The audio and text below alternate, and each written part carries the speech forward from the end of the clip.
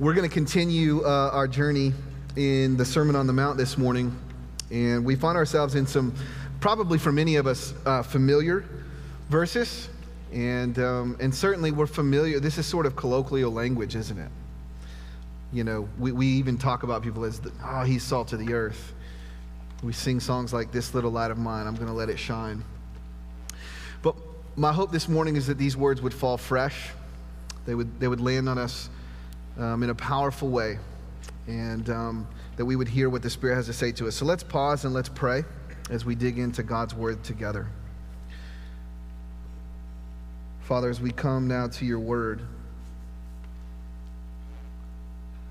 we confess together that these are not just words, but that these are life. These are truth. And Jesus, what you're telling us, if we have ears to hear it, is that this is the way into flourishing. That we don't live by bread alone, but by every word that proceeds from the mouth of God. That this is true nourishment for us. This is true life for us. And so God, help us. Help us to hear what you would say to us this morning. Help us to walk in these truths by the power of your Spirit. We pray this in Jesus' name. Amen. So for the past couple weeks, we've been unpacking the opening words of Jesus' Sermon on the Mount, this most famous of sermons. And what we've seen is that as Jesus begins his sermon, he starts with these series of blessing statements, commonly referred to as the Beatitudes. Jesus is using wisdom language. He's presenting himself as a rabbi, as a Messiah, inviting his disciples who have gathered around him and in this crowd around them into a life of flourishing, into the good life. He's depicting what it's like to live under the rule and the reign of God, what it's like in the kingdom of heaven. And what we've seen so far is that the way of this kingdom is upside down. That the way up is down. That actually life in the kingdom starts with a recognition of one's brokenness, of one's emptiness, of one's need for God to do a work in his heart and life. That it's those who know they're empty who are blessed, because they're the ones that get filled up by God. Jesus would say similar things later when he says things like those, "I didn't come for those who have no need of a doctor. I came for the sick." And that's essentially what he's saying here as he starts his sermon. That if you're poor in spirit, that if you mourn over your brokenness and your sin, then you're the blessed ones. And God will meet you there. And so happiness isn't found so much in earthly comforts or in having it all together as it is in wholeness of heart and life. That flourishing is found, as Brett helped us to see last week, in a life of mercy and purity and peace. And even if that results in persecution, that's better than the alternative of living with a divided heart. That the way to true happiness is to love the Lord your God with all of your heart and soul and mind and strength. And so this morning, Jesus wants to continue to teach us and to show us the way to flourish by connecting this way of life that we've been looking at to our purpose as his disciples. In my Bible, verse 13 starts a new heading. You know, those headings weren't original. Matthew didn't put those there, but they kind of help us organize our Bibles to indicate that there's a little bit of a shift going on. But listen to me, everything that we're going to see this morning in these verses is connected to everything that Jesus has just been saying. We can't separate verses 1 through 12 from verses 13 through 16. You are the salt of the earth is connected to the Beatitudes.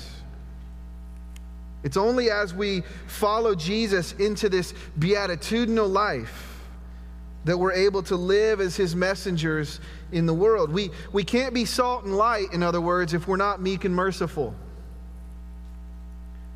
The Beatitudes are the preconditions for living as effective disciples in the world.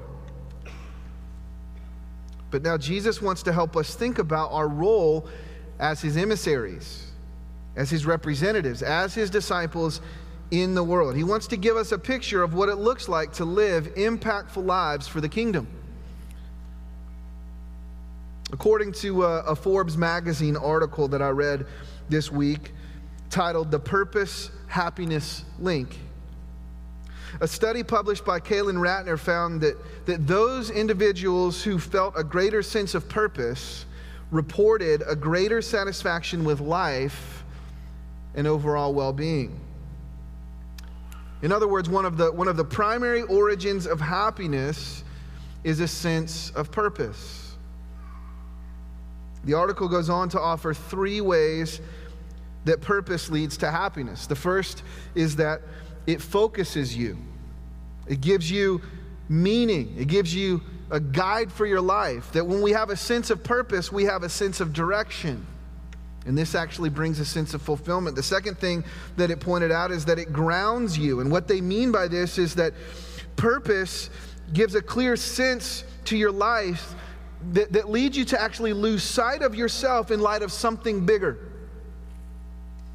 The gospel word for this, or the biblical word for this, is humility. That when you have a sense of purpose, you actually lose sight of yourself in something bigger than yourself. The third thing that this article pointed out is that purpose also connects you. That it gives you a sense of community as you live for something bigger than yourself. Now, what's fascinating to me about this article and about these findings is that Jesus was saying very similar things in the Sermon on the Mount. That long before there were modern studies on the keys to happiness, Jesus was preaching as a rabbi about the meaning of life and about the way to happiness. And essentially what he says is that it's tied to living with a sense of purpose which guides you, grounds you, and connects you to others. It's living as salt and light. Salt in the first century had many functions. I read one commentary that pointed out 8 different functions of salt in the ancient world. Don't worry, I'm not going to preach on all 8. I realized that a few weeks ago, I even gave the caveat, my first point is the longest point. And I looked over at a certain point and Brett realized, oh, those were all sub-points of the first point, and he's still on the first point. So don't fear. I'm only going to talk about 3 this morning. 3 purposes of salt in the ancient world. The first and most obvious is that salt flavors. Salt brings flavor. It makes food taste better. I cooked some steaks last night, and truthfully, like we were sitting at the dinner table, and they were good. But I said, man, I undersalted these things, man. And it was just the steak was just a little bland. You ever gotten McDonald's French fries and they forgot to salt them? I mean, what a disappointment. Is there anything worse? Some of y'all are like, I don't go to McDonald's.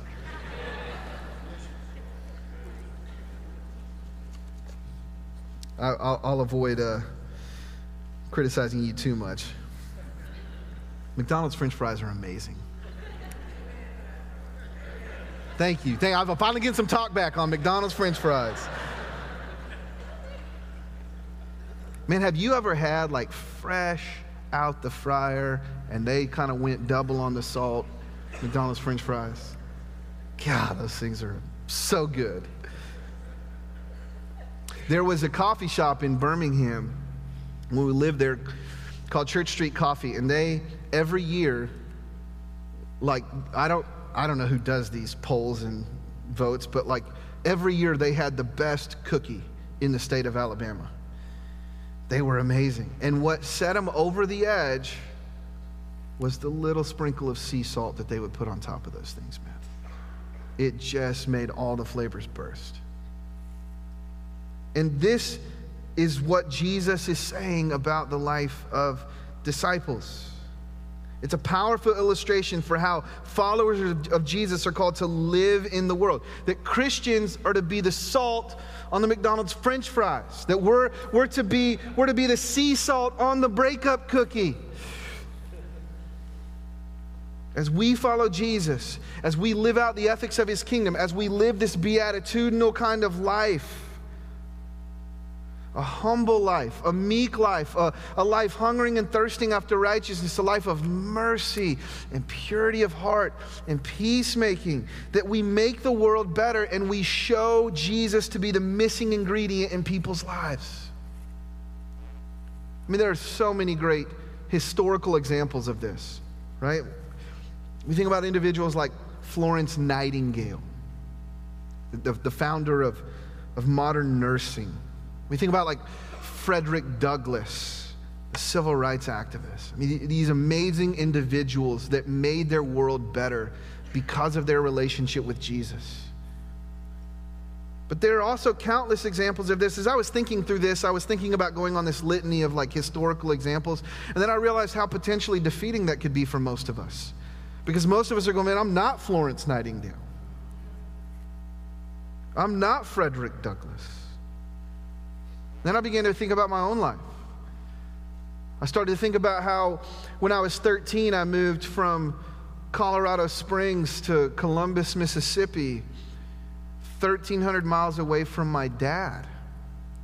And I thought about the men in my church who just took the initiative to step into my life just to be a faithful male presence for me. To do things like take me fishing, who would have conversations with me about my relationship with Jesus. That's what it means to be salt. I think about even some in our church who are doing amazing work among refugees, bringing the salt of Christ to the world. I think about those in our body who have fostered children or adopted children, bringing the savor of the Savior into everyday life. That's what it means to be salt. Salt flavors. It also preserves. That's the second picture here I want us to consider. In the first century, there wasn't modern refrigeration. And so things would spoil if there wasn't a way to prevent the decay. And so salt was commonly used to preserve foods. It would kill bacteria. And so they would rub salt into meat to keep it from decaying. It would slow down the breakdown process. This made salt, by the way, really valuable. Maybe you've heard the phrase before, worth its weight in salt. Or we use the language of a salary. Well, that comes from the idea of Roman soldiers getting paid in salt because salt was precious. It was precious in this sense of preserving and holding back the decay of things. The presence of believers is intended by Jesus to be a shield to the brokenness and sin in our world. A local church in a community over time should mean a reduction in the brokenness of that neighborhood. I think one of the questions that we need to wrestle with as a church is, if we closed our doors and moved outside of town, would people notice? Would there be felt loss? Hey, this, by the way, and this is not a dig. This is not a dig at any, please hear me. I'm going to caveat the caveat. This is not a dig at any church. Every church has their own calling. This is one of the problems with suburban flight. When we uproot and move out, we leave a gospel void in the heart of the city. That's why I think our calling here is critical, City Life. To be in the heart of the city and to be a gospel presence in the heart of the city. This is not a knock on wherever you live. All I'm saying is we need local churches in the grubby, grimy areas to be a gospel presence, to hold back the moral decline and decay, to be a Christ-like presence in the world.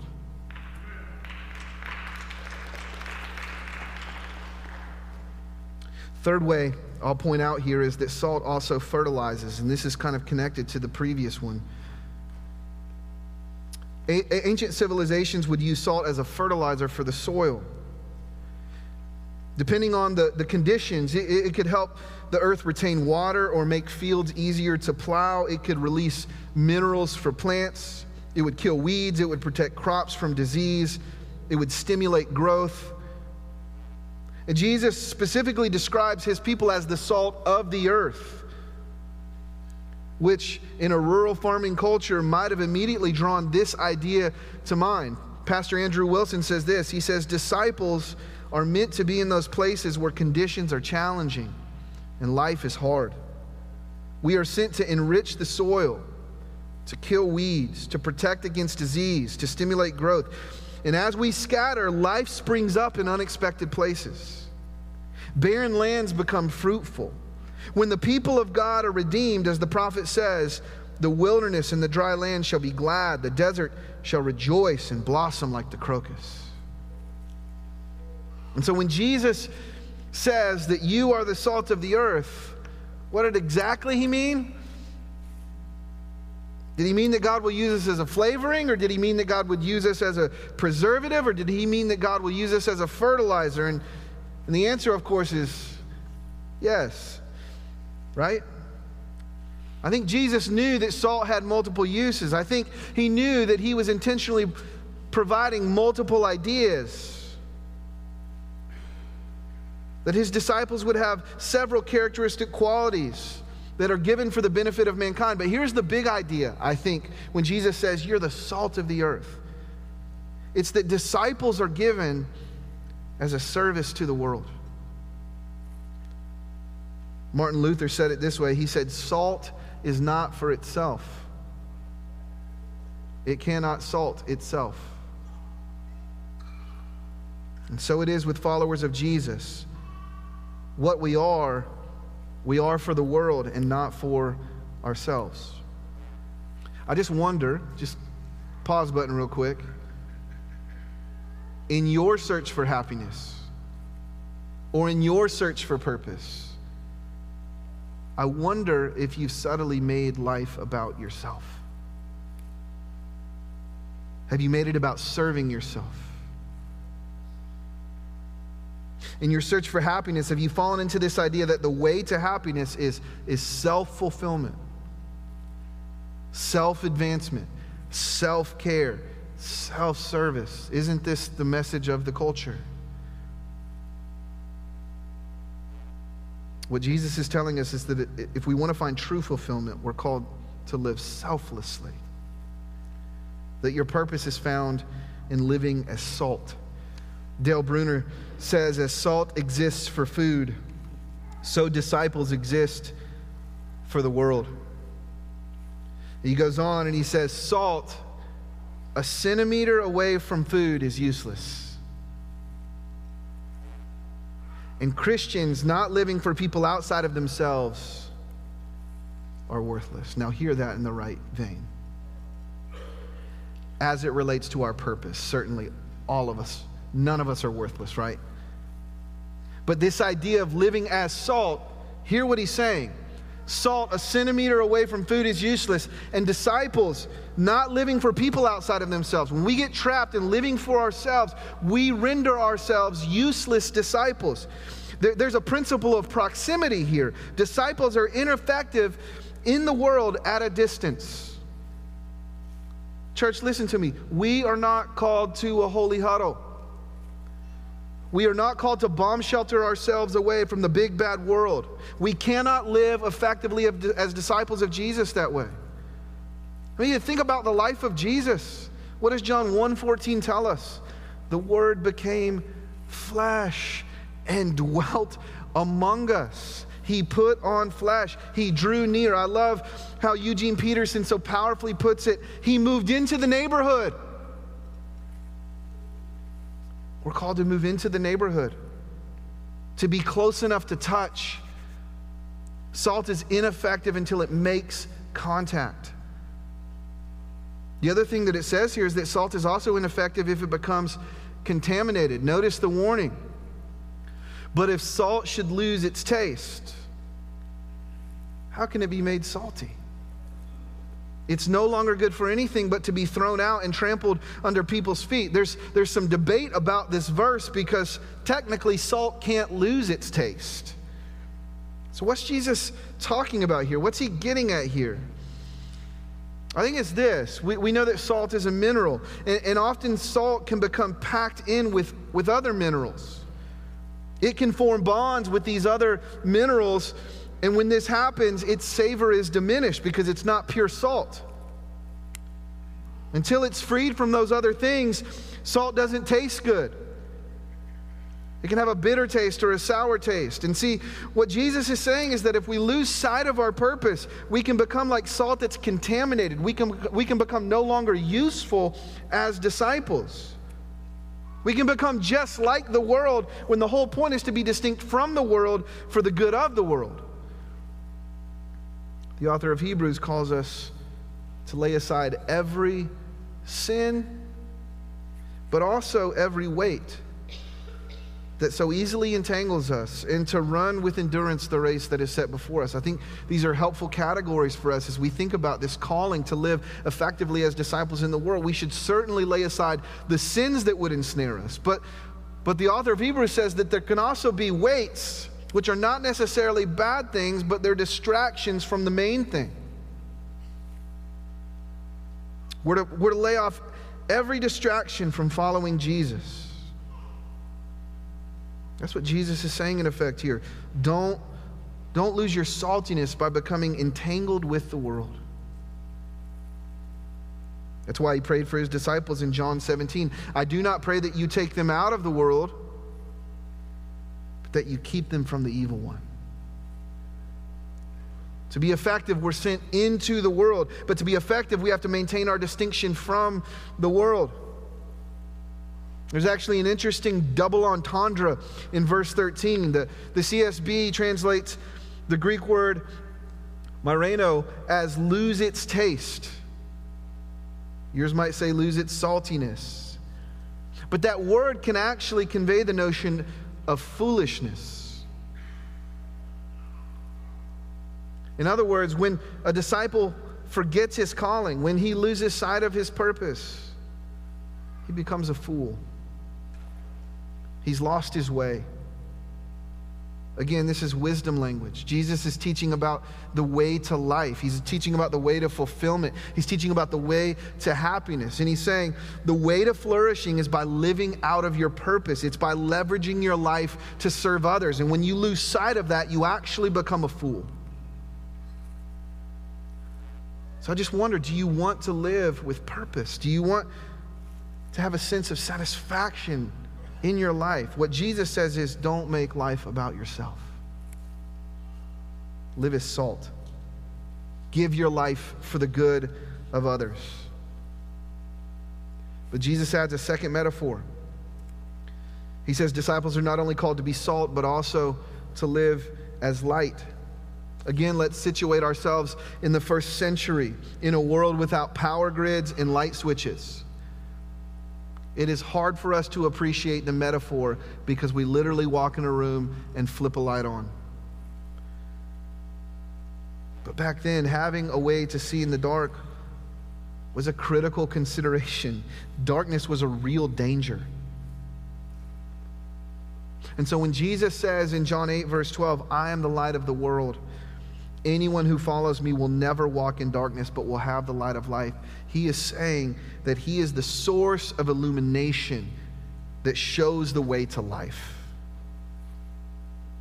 And here Jesus extends that metaphor to us, to his followers, to his disciples. He tells them that they are also the light of the world by virtue of their relationship with him, that they give the ability to see and to know the way to God.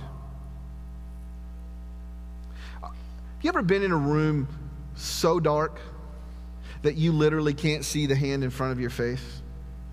It's a terrifying deal, right?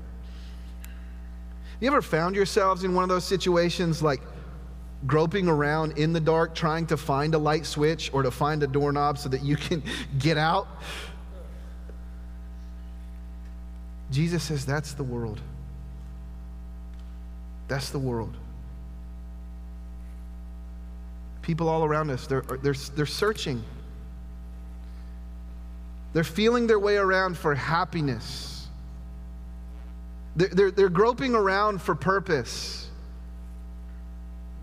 They're stumbling around looking for hope, for meaning, for truth.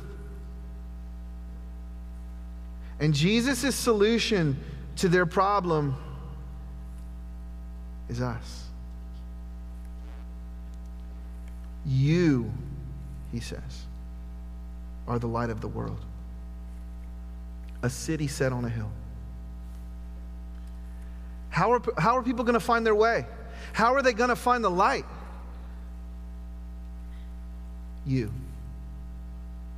And there's an important detail in verses 11, 13, and 14 that we might miss because of how English works. Those yous are actually plural. The better translation is y'all. Jesus is talking to the whole group here, not just one individual.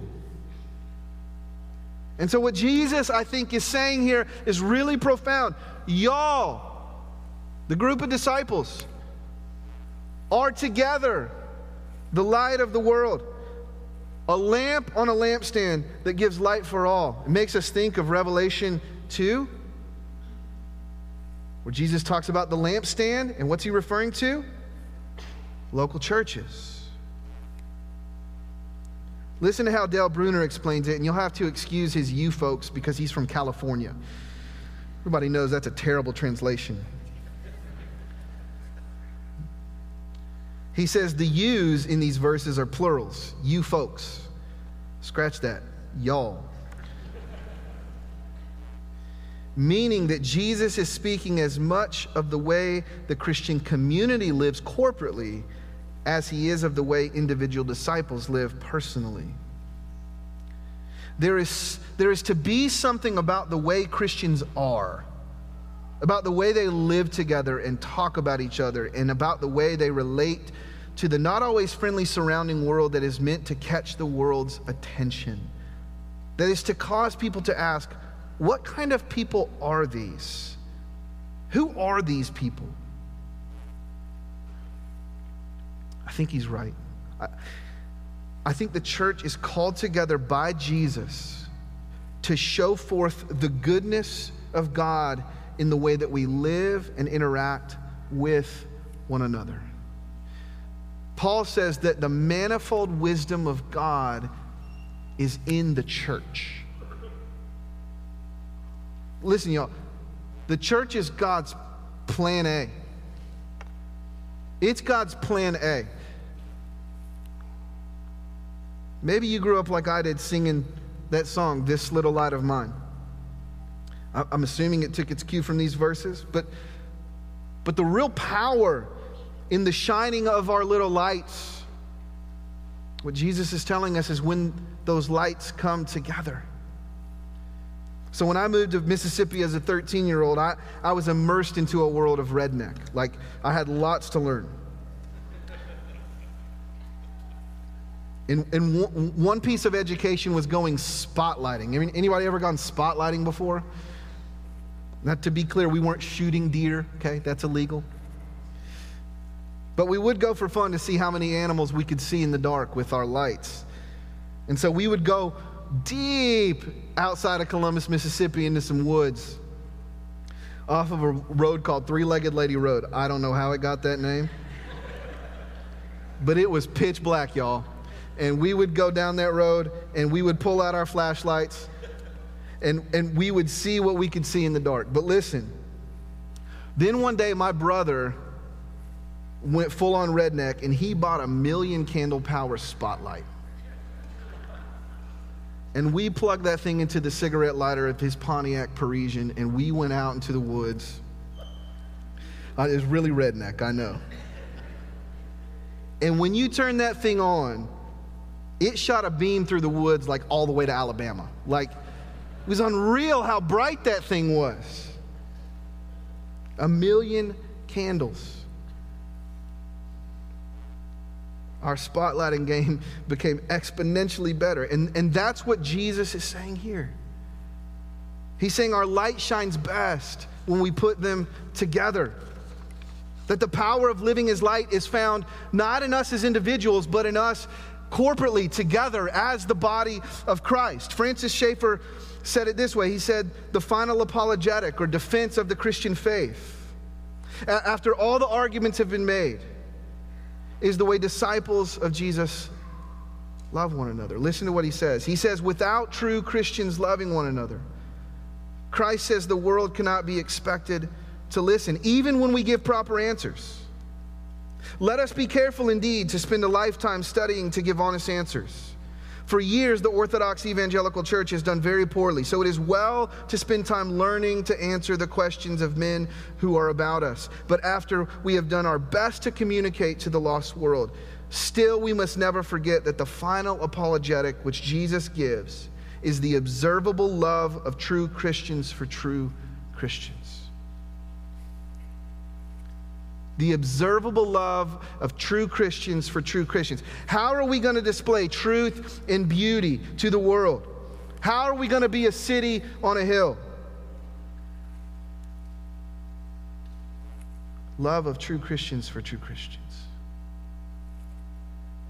One commentator suggests that this is actually the central idea of what it means to be salt. He says, salt represents the savor of the age to come.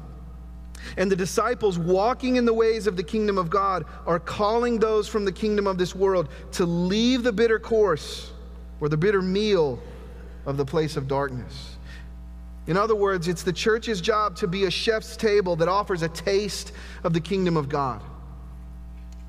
In the way that we live with one another, in the way that we serve one another, in the way that we treat one another, the world will smell the aroma of Christ. They'll see the spread of grace, and they'll want to come and take a bite. We're called to be truth arrayed in beauty, to be an attractive display of the gospel, a city on a hill, a gospel counterculture. Listen, outside of these doors, when we go back to our places of work, and we go back to our neighborhoods, and we go back to the world, out there it's self-service. It's every man for himself. It's boasting. It's dog eat dog. It's cancel culture. But in here, in our city groups, we outdo one another in showing honor, as Paul would say in Romans 12. We give each other the benefit of the doubt. We forgive one another as we have been forgiven. We display the gospel. And notice that when we live this way, what the result is. Look at verse 16. The result is not that people are going around saying, man, those city life people are great. They say, God is great. Let your light shine before others so they may see your good works and give glory to your Father who is in heaven. Bruner says Christian works are to somehow be transparent unto God, revealing less their agent than their source. The purpose of our lives is to remove the veil from the Father's face and to display something of God's glory to the world. The goal of our lives is for people to look at us and to look at the way that we interact with one another, and for them to go, man, that has to be God. There's no other explanation for that kind of kindness, that kind of hospitality, that kind of mercy than the grace of God. My wife and I like to watch cooking competition shows. Don't judge me. And one of the things that I've learned over the years of watching these shows is that you definitely don't want to undersalt your food. In a cooking competition, bland food will get you sent home quickly. But too much salt is not a good thing either. But if salt is applied in just the right amount, what it does is it disappears into the food as a catalyst for flavor, and it brings out all of the flavors of the other ingredients without attracting attention to itself. And Jesus is saying that's how we're called to live. That we're sent into the world in such a way that we enhance the world and bring out all the flavors of Jesus unto people. Not so they notice the salt, but so they notice Him. We want people to look straight past us to God, for Him to receive the glory in and through our lives. But let me give you one more illustration as we close. No one goes to a museum to look at the frames. I mean, you don't go stare at a Van Gogh and go, man, that frame's pretty cool. Now you look at the paintings and you marvel. Friends, we're frames. We're frames. The goal of our lives is to frame up how good Jesus is. Charlie Date says the purpose of your life is to display something of the glory of God to the world. We want to be a church that shines a bright light on Jesus. We want people to see how wonderful He is. We want people to experience in and through us His goodness. And so listen, God is sending us out into the world, into our workplaces and into our classrooms and into our cul-de-sacs and into our apartment complexes as salt and as light. You are sent for the good of the world, as light in the darkness. And listen to me, what Jesus is telling us is that when we live into this calling, we'll find true happiness. That we'll experience His purpose in a profound and a fulfilling way. Let's pray together.